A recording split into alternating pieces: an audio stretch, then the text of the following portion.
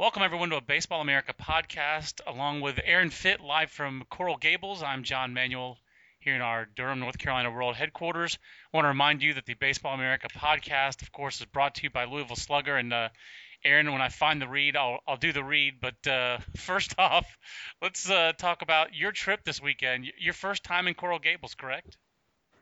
Yeah, it is actually. It's one of those deals where I feel like I've always seen Miami multiple times a year when they come up to the Triangle back when I was on the East Coast the first time around, and so never got around to actually getting down here. So wanted to get down this year and really enjoyed my experience, John. I got to tell you, it was a fantastic atmosphere for all three of those games against Florida, and there were 4,000 plus people there Saturday night, maybe Friday night also, and they were into it and very, very energetic. They stayed deep into the game, and even Sunday with a little bit of a smaller crowd, still a very energetic, lively crowd. I really enjoyed the atmosphere.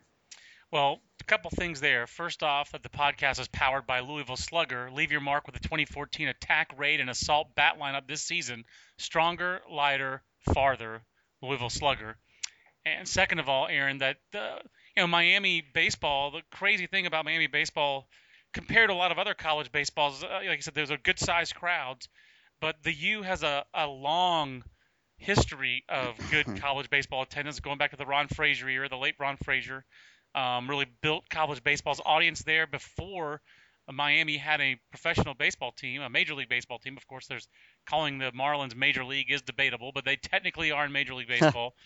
And so the U had big crowds in the 80s before the Marlins ever showed up. So there's a core. Correct me if I'm wrong. Even in today, even in 2014, there's a dedicated, hardcore, veteran core of Hurricanes baseball fans, right? Yeah, absolutely right. And Jim Morris talked about that a little bit yesterday about how they predate the Marlins and the Heat, and they have that. They're fortunate because like in the LA area, you're competing for the entertainment buck with a lot of different things down here in Miami. But they have that history of drawing that goes back a long way, which does insulate them a little bit, I think. And I mean, it was. I'll tell you, this is probably the best team they've had since 2008. And I've talked to a lot of people who feel that way, and not just me, not just Jim Morris, although he agrees with that also. I mean, I think this is a very good Miami team, and it helps that they're so experienced on the mound. In the rotation, those three left-handers, that's a very, very tough rotation to navigate. And then, their bullpen, I feel like, has really solidified now with the freshman Brian Garcia at the back. He pitched twice this weekend and picked up a save both times, did a good job. They needed that. They still have AJ Salcines for the lefties back there, so they've got a few different looks. Danny Garcia is another freshman, so they've got two Garcias to keep an eye on the back there. But so now that was one question we had when Miami came into the year was, how is the bullpen going to shake out? And so far, so good. I feel pretty good about that. I think they are, as we expected, much more physical than they've been in years. And they hit, what, 5 or 6 home runs this weekend. I mean, that was clear evidence right there for a team that hit 14 home runs all season last year. That is a stunning stat. 14 home runs all year last year to already have they have hit six over the weekend. I know they have more than six. Zach Collins breaking out of the over 17 with a home run, and it's like Dale Carey with an epic bat flip on Friday. I think if you'd struggled as much as Dale Carey has struggled in his college career after so much was expected of him, Dale Carey, part of a very touted 2010 high school class back in the state of Georgia, produced six for the state of Georgia produced six first round picks in 2010. Four of them, I believe, were high schoolers. Let's see if I can remember. You got Deliner DeShields Jr. You got Cam Bedrosian. You got Caleb Cowart, both Angels first round picks. I'm leaving somebody out. You had like Chris Hawkins that year. It was a big Georgia prep class that year. And Dale Carey was part of it. Trey Griffin was another highly touted guy. Trey Griffin's kind of washed out as an amateur. Dale Carey, a senior. I'm sure when he went to Miami, Aaron, he did not expect to be a 4-year player, but it's taken a little bit longer for him. But are there some signs there? Because this is a guy who's very athletic, has some speed. Are there some signs besides the bat flip that Dale Carey could turn things around and be a key player for the Canes this year? He's gotten a lot stronger. First of all, that's something they a lot of guys I spoke with around that program this fall.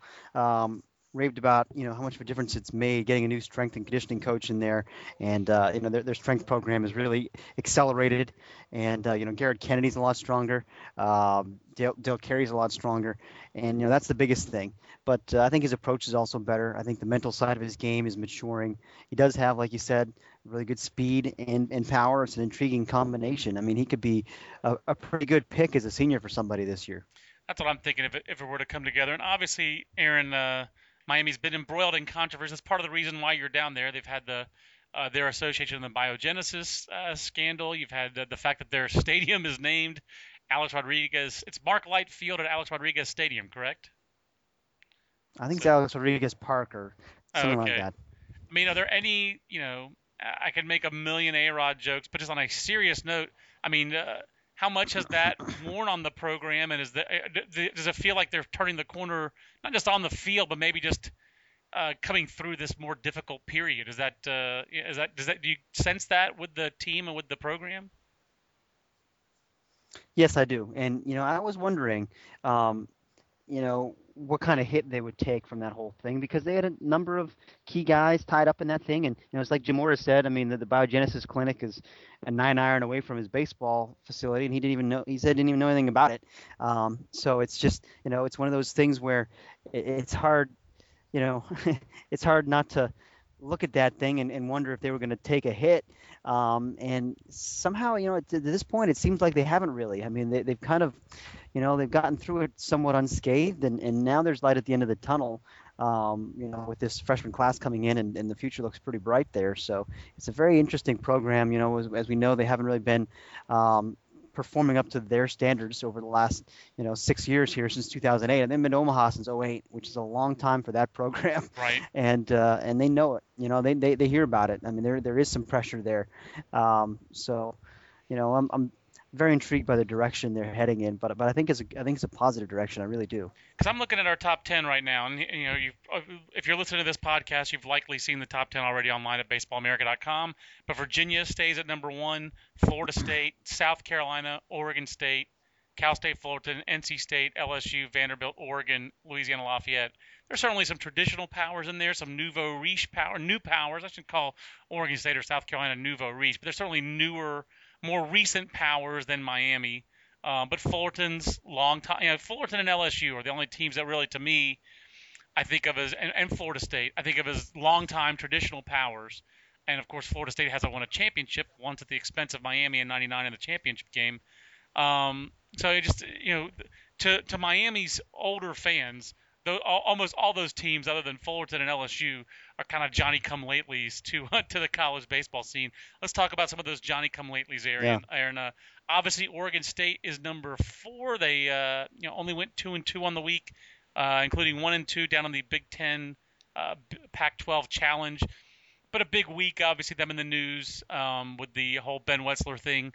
He'll pitch this coming weekend. Wasn't sure what your thoughts were on the Beavers. It feels like they've weathered this controversy and storm fairly well. You'd certainly like to have seen them win 2 out of 3 instead of go 1-2. But I don't think there's any harm in losing early season games to good teams like Michigan State and Nebraska. It's not, you'd expect Oregon Yeah. State to do better. But overall, how do you feel the Beavers came through this couple of week controversy with Wetzler? Yeah, I agree with you. I mean, they did okay, and to me, the key things for them would be, how well Scott Schultz has pitched. First of all, on Sunday, I mean, that's been a huge boost for them. Not having Wetzler, they slide him from the bullpen into the rotation, and he went the distance on Sunday, and lifted them to a big win there against Indiana. But the thing that's been holding them back a little bit, I think, I wouldn't call it a red flag, but a concern at this point would be, for me, the middle infield defense. Andy Peterson, you expect to be a pretty darn good defender, and he's struggled. He's made some costly errors at second base, and Trevor Morrison, of course, you've got a freshman shortstop. I mean, coming into the year, that was one of the big keys for the season for Oregon State, and we obviously believe in that guy as a top 200 guy out of high school, and we wouldn't rank the number 2 in the preseason if we didn't think that he could do the job. But there's going to be some growing pains. Yeah, I think he'll be better at the end of the year than he is early, which is pretty typical usually for freshmen, certainly shortstops. And then the bullpen. I mean, not having Schultz in the bullpen hurts him. He's done a great job starting, but he was a key piece in the bullpen. So they've got a younger bullpen and a number of guys that really need to still establish themselves. So to me, they've got a few more question marks than they had heading into the season. But when Wessler gets back, I think that will help because it's just one less guy you need to keep in your rotation. I think you make a great point about last year's team was so solid up the middle, and Tyler Smith was just so dependable. And he had a great pro debut, even in the Appalachian League. I mean, college, you're going into that league, you should have. But this is a good college shortstop, and those guys are tough to replace, even if you're Oregon State. Yeah, and you don't see a lot of teams with freshman shortstops winning the national championship. If you think back to recent years, you had Alex Mejia, of course, at Arizona. You had Pat Valleca last year for UCLA. You had those South Carolina older guys, Haney and Mooney. It's a pretty common theme. Going back to Darwin Barney, of course. I mean, Oregon State, and Danny Muno for Fresno State. I mean, every year there's these teams that win it all tend to have an experienced shortstop. So, I'll be curious to see how far a team with a freshman shortstop can go. I'm with you, Aaron. We're talking college baseball with Aaron Fitt on the weekly Baseball America College podcast. Aaron, Virginia, pretty dominant effort out of the Cavaliers, sweeping East Carolina this weekend. A lot of buzz about Brandon Downs, the home run he hit off Jeff Hoffman on Friday. That already covered by Clint Longenecker on our website. Florida State with a perfect week, 2-game sweep of Georgia. The Scott Strickland era off to a 1-5 start. We're not scared off of the Scott Strickland era in Athens, are we, Aaron? Oh, heck no. I mean, they're going to struggle this year. I mean, make no mistake, it's going to be a long year in Athens, but, it'll take a little bit of time to get that thing turned around, but he's going to turn it around. I mean, that's a guy I've got complete faith in.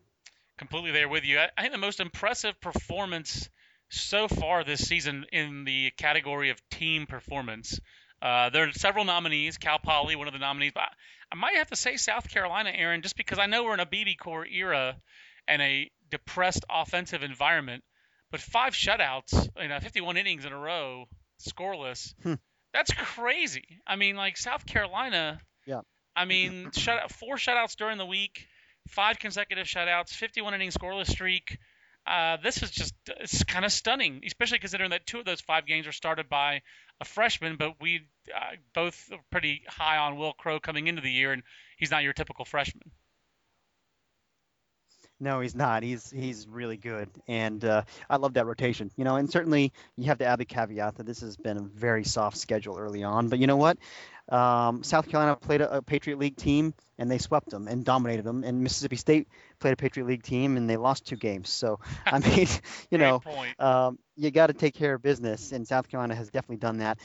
Really, really like their team, John. I mean, I think they're complete. And they have fewer question marks to me than a team like Oregon State now at this point in the season. It's early, but I mean, heading into the year, obviously I was higher on Oregon State, but South Carolina, I don't see a hole there. I think they're really good, and I think that'll be a fun series against Clemson. Obviously, the first real test for either of those teams. I certainly am high on Clemson's team too, but South Carolina to me feels like an elite club at this point. Yeah, Will Crowe and Jordan Montgomery have not given up a run combined in 24 2/3 innings yet. So you have the junior veteran ace, I think a fitting heir to the throne of Michael Roth and Jordan Montgomery. Jack Wynkoop has struck out 16 in 12 innings, so he's been fairly dominant, although he's the weak link on the staff with his 2 runs allowed. So and Will Crowe is like a young Joe Blanton. People think of Joe Blanton in a negative light. Hey, Joe Blanton was a first-round pick with a 10-year big league career. Will Crowe's a little harder throwing at the same age. Joe Blanton. I mean, this guy, he gets that Joe Blanton comp because he's a big guy who spins a breaking ball. That is not a bad comp. I mean, it's a complimentary comparison, and that's why I brought up the Gamecocks. Number 1, because they've been so dominant, and number 2, Aaron, because you are going to go experience that rivalry next weekend. with Clemson and South Carolina. And what should people expect in that? I mean, Clemson had Garrett Bulware with a couple of home runs this coming week. I mean, Clemson was a very scrappy freshman-oriented team last year. They're obviously some more sophomore-oriented, and they feel like they're. I mean, again, it's early, but just on paper, that's a less scrappy team and more of a physical team that should be able Hmm. to bang with the big boys this year. No, I agree, and I definitely like what I've seen from afar this year from their lineup. I mean, with Tyler Slayton and Tyler Krieger at the top, some of those guys are really, making that offense go like they needed to do. I'm not as convinced yet, that their pitching staff is top shelf. I'm curious to see what they do this weekend. They did fine this weekend. They didn't allow a whole lot of runs, but to me, they don't have the kind of pedigree on the mound that the Right. Gamecocks have. So, but I do like their lineup quite a bit. Right. No, I'm there with you. I mean, Daniel Gossett on Friday and Matthew Crownover as the top two guys. They're both good guys, but that third spot so far it's been Jake Long. Has not quite, I guess, been up to snuff, really for at this early He was stage. good yesterday. Okay, He was good yesterday. good against Maine is not the same as good Yeah. against South Carolina. Do you think? No, that's probably a good point. So, yeah, Maine only 1-5 against the top 25 this year with a win against Miami. So far, Maine 1-5 in the Atlantic Coast Conference. I didn't know the ACC had expanded up to Presque Isle to include to include Maine. You never lived in Maine, did you, Aaron? I never lived in Maine. I spent some time there, and I don't blame the ACC for trying to get that Bangor market. It's a big media market up there. Well played. Maine, of course, part of the Bay State until 1820, if memory serves, when Maine became an independent state. So, little U.S. Yeah, history. good riddance. Exactly. Aaron, a couple other SEC notes I wanted to hit at you, and we have a Twitter question that applies to this. It's from our friends at VU Hawk Talk, the Vanderbilt baseball tweeting handle. He has a couple of questions. First, what to make of Indiana's early struggles? Good competition, rough side of being a cold weather team. This was a point of contention in today's rankings meeting as we debated how far to hit the Hoosiers. I was on the side of don't hit them too hard, and I was the lone voice in the wilderness on that on that point.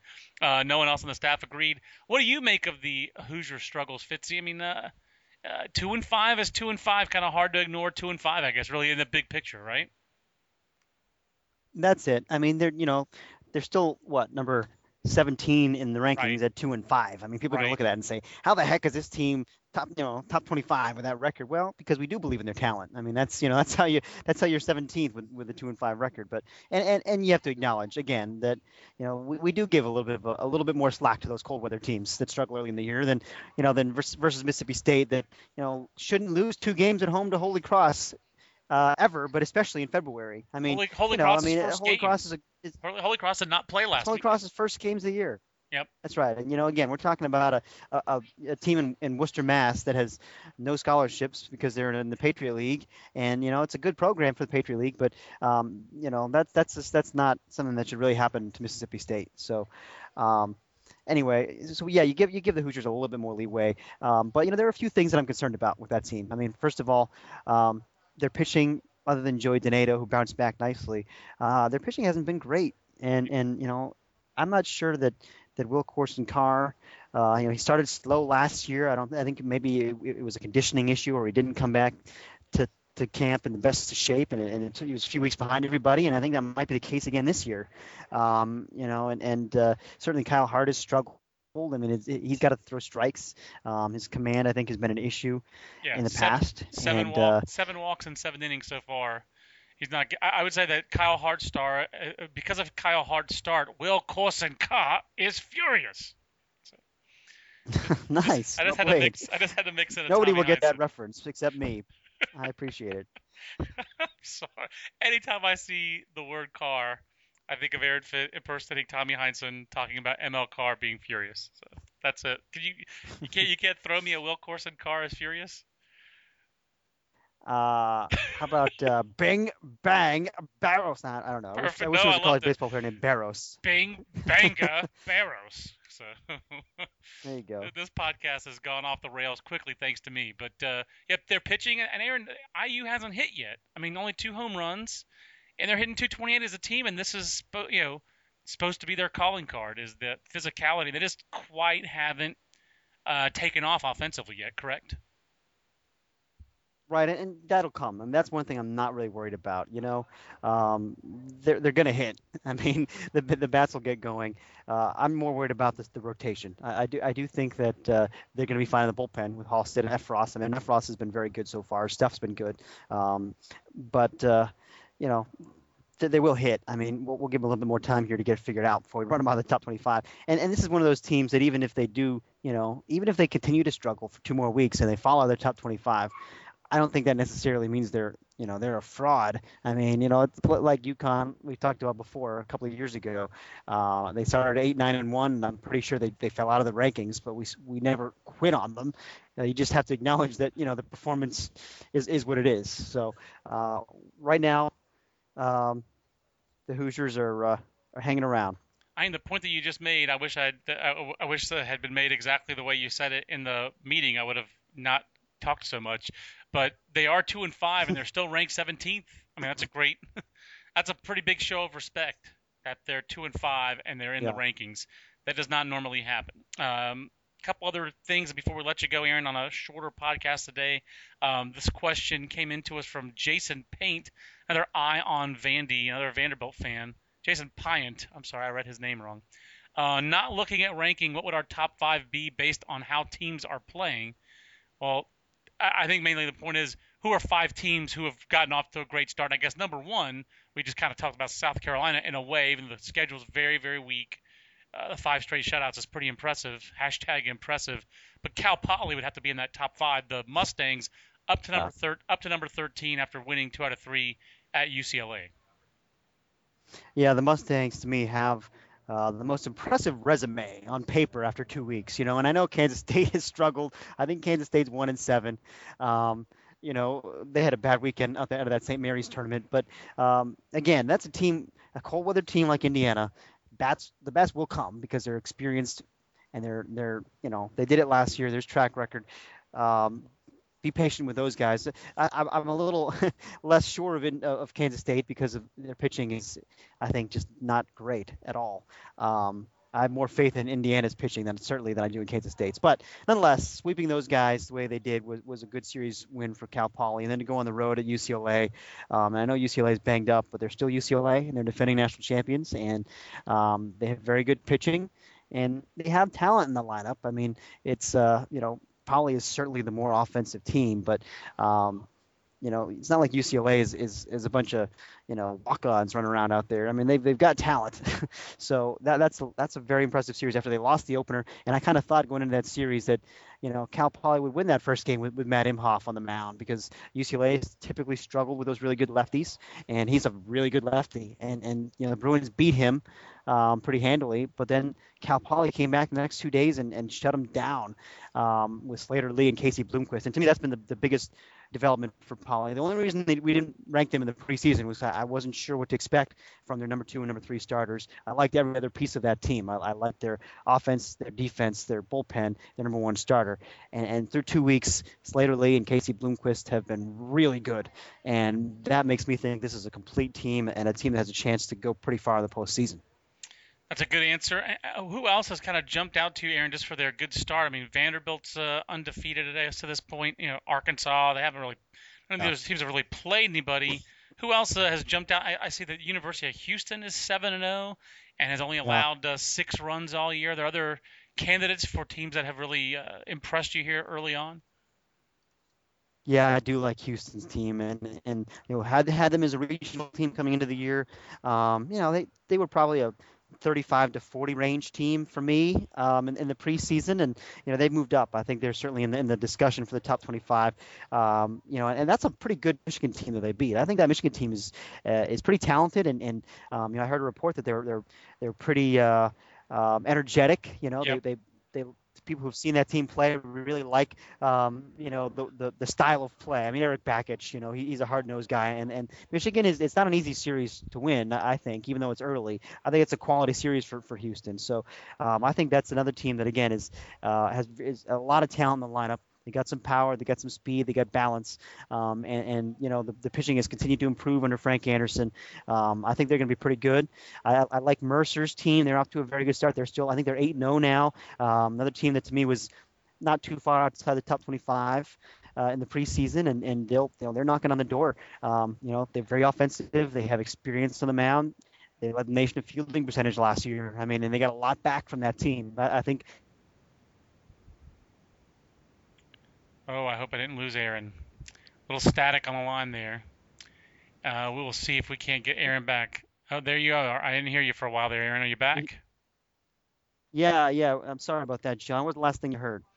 You were talking about Mercer and how good they were. I heard I think Yeah. we heard a decent amount of the Mercer tip. Mercer 8-0. Other team I wanted to bring to your attention, then we'll wrap things up, Aaron, was Southern California. I understand that their schedule Yes. has not been a great schedule. They just swept North Dakota State this weekend. They swept Northwestern, but USC, for people who don't know, they have not been a regional since 2005. Aaron's been covering college baseball for us since 2005. They've been relevant once since Aaron worked here at BA. So it's a big deal that Southern Cal is off to a 7-0 start, and they play Cal Poly next weekend. Great measuring stick for both teams, won't it be?